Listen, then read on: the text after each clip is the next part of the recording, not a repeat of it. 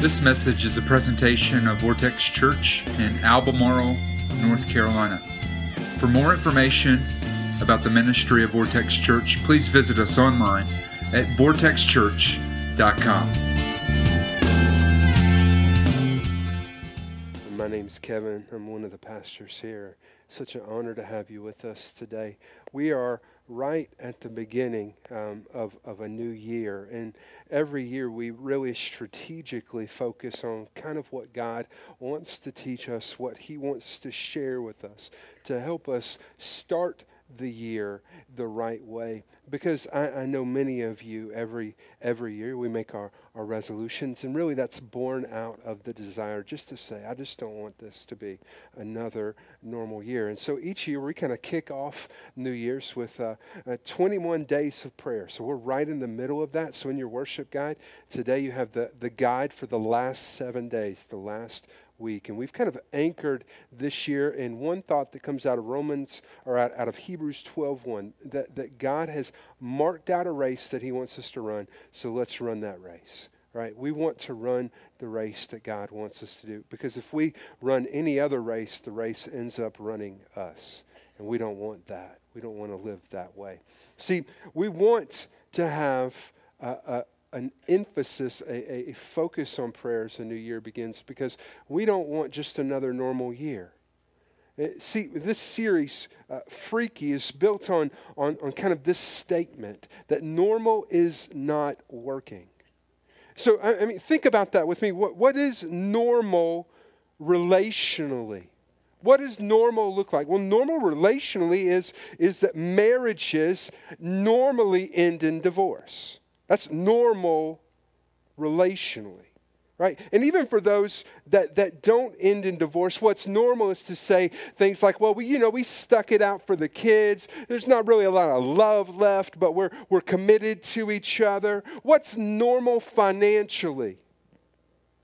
It's to be broke, right? To be in debt, to spend more money, to put things like your cable bill on your credit card, right? That's normal. What's normal in life? I mean, normal in life is going through life with way more stress than we need. Not living with the kind of peace and purpose that God wants for us. I just want to ask you this question. Do you want to be normal? I mean, if that's what normal is, do you want what normal is? Then why do we spend most of our lives just trying to be normal? Normal isn't working. Here's 2 thoughts that we've kind of anchored in for this series. The first one is that if you want what normal people have, do what normal people do. If you want what normal people have, do what normal people do. And if you want your marriage to end up in divorce, keep taking relationship advice from that couple that you're friends with that doesn't like each other, right? If you want what's normal, do what normal people do. If you really want to end up like normal people do financially, go buy that car that you can't afford. It's got a payment that's way too big for your budget. So you can start putting some stuff every month on the credit card, because that's a great plan for life, right? If you want what normal people have, do what normal people do. But if you want what only a few have,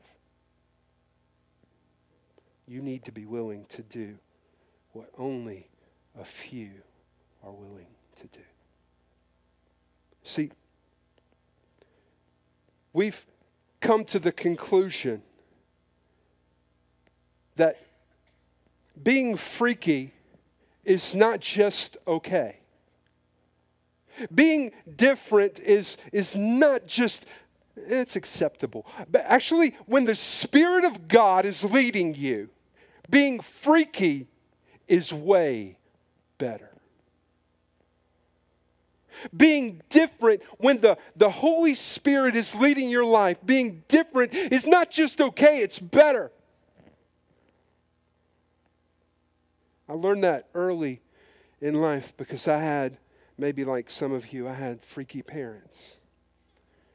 And my parents decided way before I was born that they would live like nobody else then so that they could live like nobody else later. And that meant that as a young kid growing up, my parents made a lot of financial sacrifices. So in an emerging child culture where most of my friends got everything they wanted, my parents said no a lot. As a matter of fact, my mom, up until I was in middle school, made my clothes. All right? And sometimes she nailed it. But sometimes she didn't.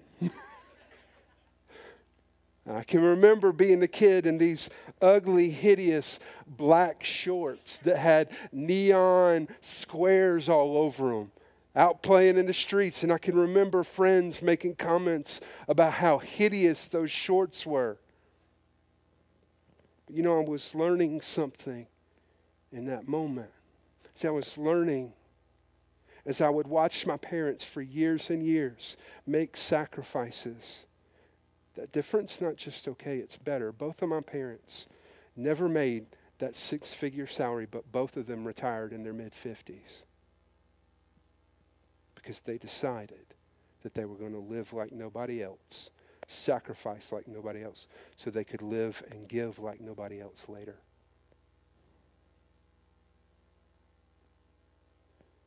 And we have to learn that we need to be willing to be a little different. Look at what the Bible says, 1 Peter 1:16. This is Peter quoting the voice of God, saying this, be holy. God's saying, be holy because I am holy. Now that's a word, holy, that we throw around at church, but we don't often take time to kind of dive into what that word really does mean. Okay? That word that's used in the original Greek text, there's the word hagios. Let's go through the definitions of what that word could be translated into. It means to be holy, obviously, to be pure, to be set apart, or to be different. You see, God is saying to us, you know, I'm going to teach you to be different because I'm different. The way I want you to live, it's different. It's going to look different than the rest of the world. But if you want what the rest of the world has, just go live the way they have. But if we are going to be like Jesus, we have to be willing to be different. As a matter of fact, the truth is that if you're going to sell out to this thing, if you're going to make the decision that I'm done with doing life on my own, I'm done trying to run my own play, I'm tired of writing my own story, I'm done with that. If you're going to choose to let God take the authorship of your life, you're going to be a freak. Because God's not going to leave you to normal.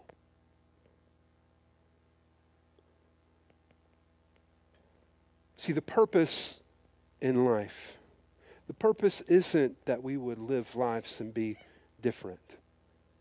It's not that we want to be different for different sake.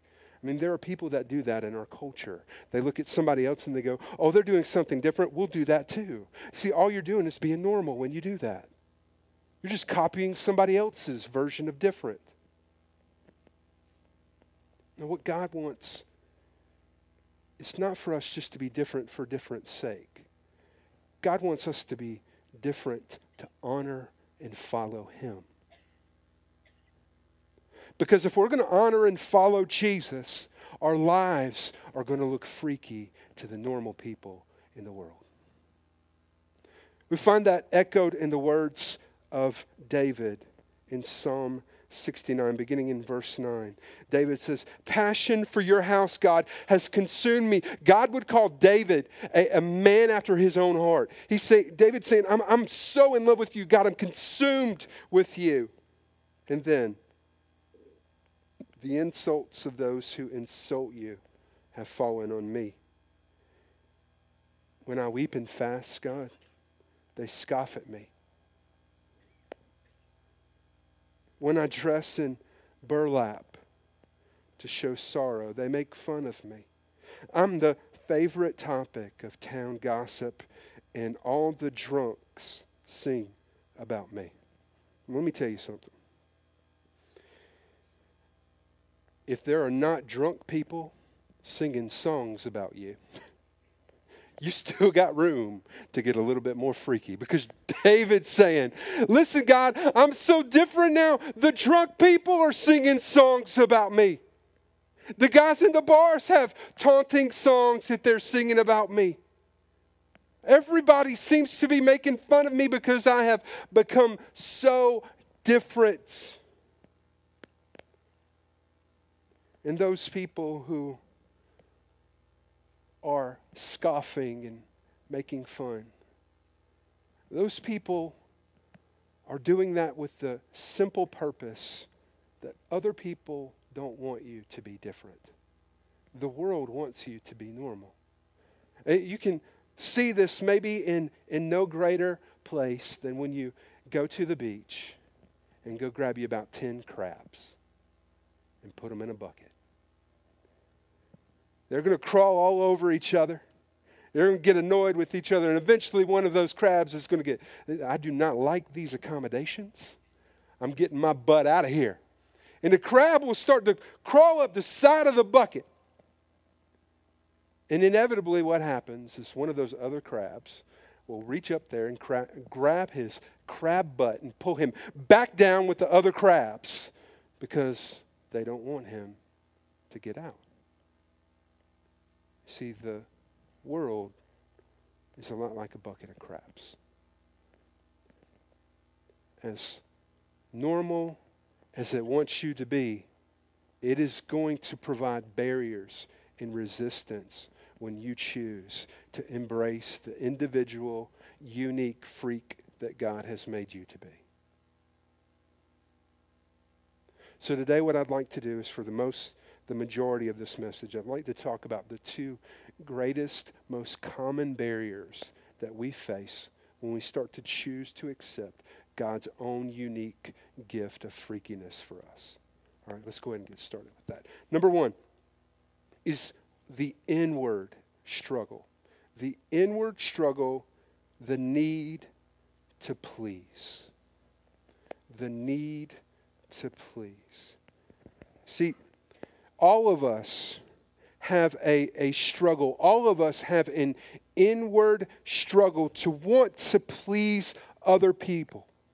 To want to be the good guy, to be the good girl, to want to have the praise and accolades of our friends and family. All of us want to have the recognition from other people to say, yeah, you're going the right direction.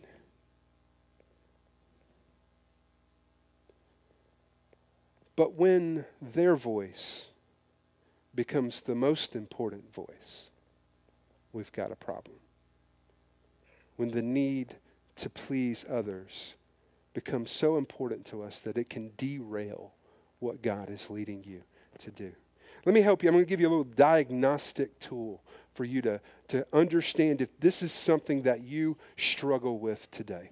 I want you to listen. Everybody listen to me on this one. If when you realize God wants you to do something, when you realize that God wants you to be a little different, to do something that steps out of the box of what normal is, does this question ring in your mind? What will they say about me? What are they going to do to me? What are they going to think about me? If I step out and do this, what are they going to say? Then you are most likely struggling with the need to please other people. See, when the voice of God appears in our lives, when God calls us to be who He wants us to be, and the first question that pops into our head is, what are they going to say? All too often, the work of God is derailed, and what God is trying to accomplish in your life does not happen. Look at what Proverbs 29:25 says. The fear of man will prove to be a snare, but whoever trusts in the Lord is kept safe. You see, that word snare is actually a word that would describe a literal type of snare that was used. And it would actually hook its victim in their nose. It'd be like this right here. You'd be snared. See, the thing is, when you're hooked in the nose, you can be led any direction you want to go. And the Bible is saying that when we fear what other people are going to say, it's like having a hook in our nose, that their opinions become what guides our life. There you go. Sorry, there really wasn't any boogers on there. When I was in high school, I made a decision to follow Jesus.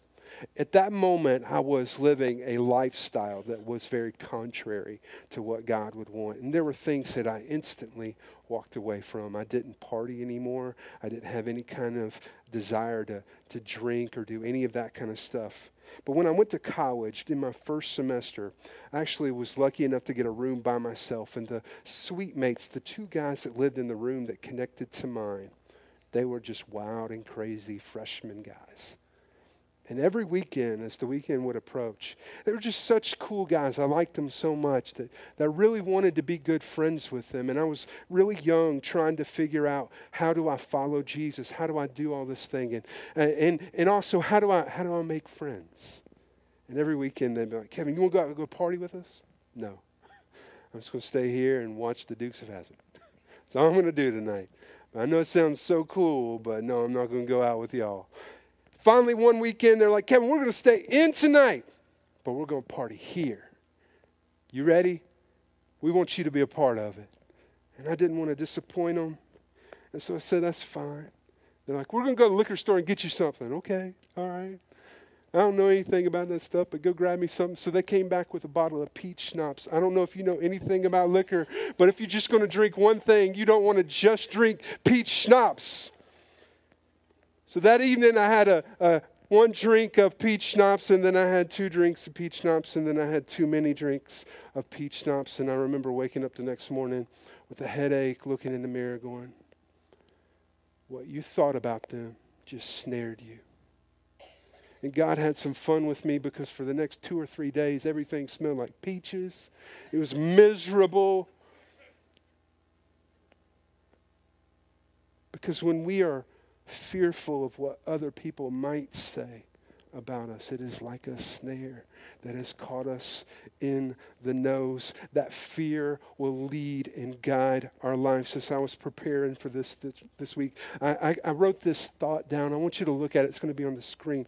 Becoming obsessed with what people think is the quickest way to devalue and forget what God says and thinks. Becoming obsessed with what people say and think is the quickest way to devalue and forget what God says. Becoming obsessed with what people say and think about you is the quickest way to devalue and forget what God says about you. Becoming obsessed with what people say and think you should do is the quickest way to devalue and forget what God says you should do.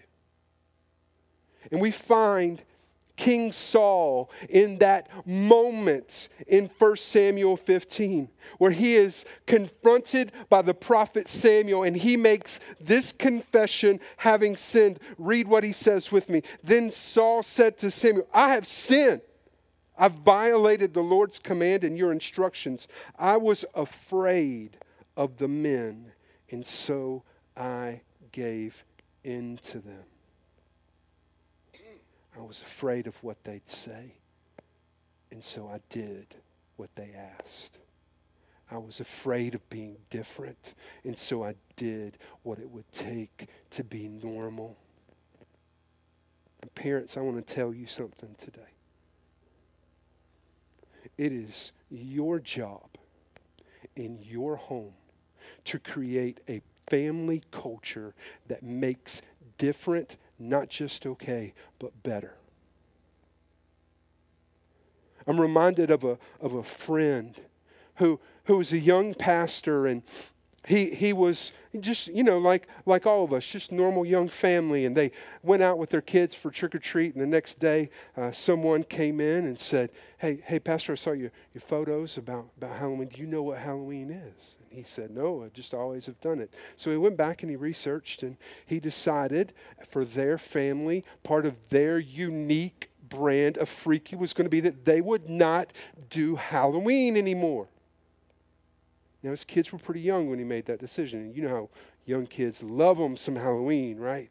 So he said, you know what? Every year, instead of Halloween, I'm not just going to take something, I'm going to give you something that's better. So instead of Halloween, here's what's going to happen. We're going to have a family party every year. October 31st, that night, that's us. We're partying as a family right here. You think you got candy before? You're going to get a whole lot more candy than you've ever had before. You think you've had fun? We're going to have more fun.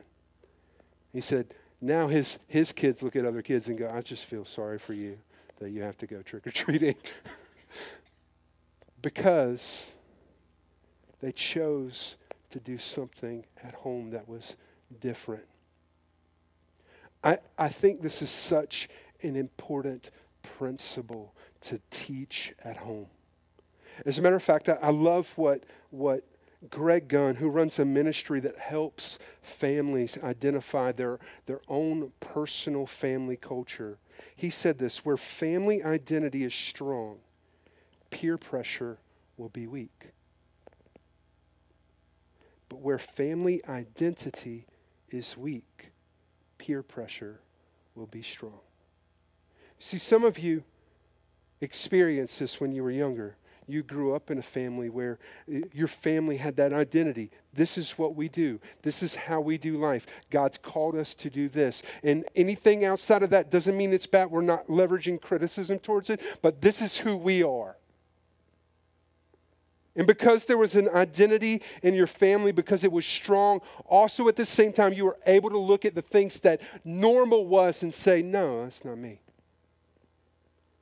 And we've all seen those people that didn't have that identity, who when the winds blew towards whatever direction normal was, they were swayed. See, I think this is so important that this week I'm going to publish 2 blogs, all right? But on Tuesday and Thursday morning, 2 different blogs. The first one is going to be the kind of freaky that I would hope that every family in our church would be. And I'm going to give you 3 or 4 things that as a family you need to go through and think about. And then on Thursday morning, I'm going to publish another blog that's going to share with you some things that as a family you probably need to think about how you might be different. Okay? Because if we don't create good, solid family cultures at home, all we're doing is setting our kids up to want to be normal.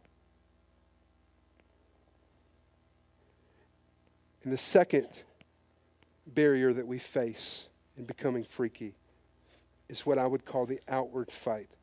That's the presence of criticism. The presence of criticism. If you choose to go after Jesus, you're going to experience the exact same thing that David did in Psalm 69. That people are going to make fun of you. They're going to criticize you. It's going to happen. As a matter of fact, look at what Jesus says in John 15, beginning in verse 18. If the world hates you, keep in mind it hated me first. If you belong to the world, if you were normal, it would love you as its own. As it is that you are freaky, you do not belong to the world, but I have chosen you out of the world. That is why the world hates you. For if they persecuted me, they will persecute you also. You see, as a Christian, we need to become comfortable with criticism.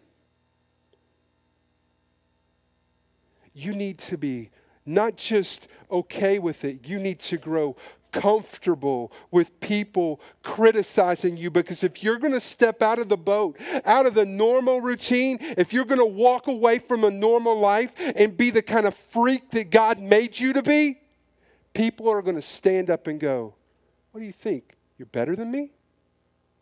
Who do you think you are? For me, in my Christian walk, in my life, criticism has been something that I have dealt with on a consistent, permanent basis. When I was a young believer, just having made the decision to follow God, it was often my non-Christian friends, the people that didn't know Jesus that I loved and that I cared about. Those were the people who stood up and said something. But as I've gotten older, it's been shocking where criticism has come at me from. Criticism at many times has come from people that I love and I care about, people who are close to me. It's interesting, even at this point as a pastor, I get more criticism as a pastor from people who say they're mature Christians. But you know what I hear when I get criticism? I hear, you're different. And in that reality, I find comfort. Because you don't need to worry about getting criticized. You need to be worried when you're not. Because the only reason you're not being criticized, the only reason you're not experiencing that kind of persecution is because you're normal. And if you're so scared of being normal, so scared of what they're going to say about you, it will keep you in the boat. It will keep you trapped in normal. And we need to embrace that criticism, people saying things about you, is a normal part of a Christian's existence. Look at what the Bible says in Matthew 5. This is Jesus speaking. Blessed are those who are persecuted because of righteousness. Let me stop again. Righteousness is one of those words we throw around at church, and we don't always know what it means. Righteousness means to literally be right, to be the right person, to be the person God created you to be. So Jesus says, blessed are you for those who are made fun of for being freaky because I asked you to be freaky. For yours is the kingdom of heaven. Blessed are you when people insult you, persecute you, and falsely say all kinds of evil against you because of me. Rejoice and be glad, because great is your reward in heaven. For the same way that they have persecuted you, they persecuted the prophets who were before you. I have learned something when it comes to people's criticism and expectations. You see, in the Gospel of Luke, Jesus goes so far as to say, if you want to come after me, if you want to be the kind of person that chases me, you got to hate your mom. Like, really? If you're a mom in here, you hate that verse. I know you do. All right? And he's not saying hate your mom. What he's saying is that out of the voices that exist in your world, if there's any other voice that remotely challenges mine, there's a problem. If there's any other person that you're worried about what they're going to say about you, what they're going to say, because throughout my life, even from the close family members that I love, there have been times when I've made decisions to follow Jesus and they didn't understand it and they questioned me. You want to know why we do that? Because we want everybody else's freaky to be just like ours. And so when God grants somebody freedom in an area that we feel conviction, we often judge them and criticize them. When there's someone who's doing something in a different way, even though it's the same end goal, the same desire, but they do it differently than we do, we criticize them. We don't want to be those kind of people. But we also don't want to be afraid of that criticism either. Because I've learned this, that I can't please everybody, but I can please God. I can't please everyone. There are a ton of people in this world that want you to please them. They want you to make them happy. They want you to be the person that does exactly what they think you should do. But you want to know what? We can't please everybody, but we can please Jesus. And in life, when we choose to please Him, somehow life transforms from this game of always running towards a moving target of trying to please other people. Do we find something in life that will actually satisfy you? You find something in life that will actually take care of you and protect you and love you. And that's Jesus. See, you can't please everyone, but you can please Him. Look at what the Bible says in 1 Thessalonians, 2nd chapter, 4th verse. We speak as messengers approved by God to be entrusted with the good news. Our purpose is to please God, not people. You see, God put you on earth to please Him. And if you're running any other race, if you're running any other race that leads you to try to please somebody else, to try to be the person that somebody thinks you need to be, all you've done is set yourself up to chase a moving target that you'll never hit. But God has invited you to be a little freaky in a way that only you can be, in a way that pleases Him, the way that He designed you. And in that life, you'll find fulfillment in a way you'll never find it anywhere else. Let's pray. God, today, Lord, we thank You that You've invited us into a relationship where we can not just know You, not just learn more about You, but God, we can actually step away from normal. We can step away from the brokenness that's so often normal in this world, and we can embrace a different way to live. So God, today, for those that are in the room that have faced that fear of people, that have faced that fear of criticism, God, it's our prayer today that even though the critics most likely are not going to go away, that the voice that we hear the most is going to be You. God, we ask that by Your grace and mercy today, we would be relieved from the fear of man. That the snare that's caught us in the nose, that's leading us around in life, God, that it would be destroyed, and that today we could make the continual decision to live lives that please You. So with nobody looking around, every head bowed, eyes closed, let me ask you this question right now. Are you living your life to please God? Is that the sole purpose of your life? When you wake up in the morning and go to work, do you want to please God, or do you want to please a boss? When you go home at night, do you want to please God, or do you want to please your spouse? When you sit down in the evening and you get a little bit of free time, do you want to please yourself, or do you want to please God? Because the only way to a fulfilling life, a satisfying life, is to choose to live for Him. That's it.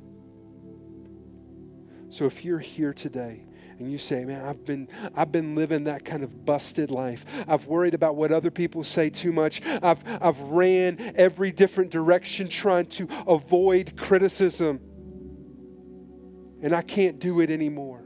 I want to live for Jesus. I want to live for Him. I want to let His voice be the voice that matters the most. I want to embrace whatever He asks me to do. If that's you, would you raise your hand right now? Who else? Who else today says, I'm tired of trying to please people. I want to please Jesus. Who else would say that today?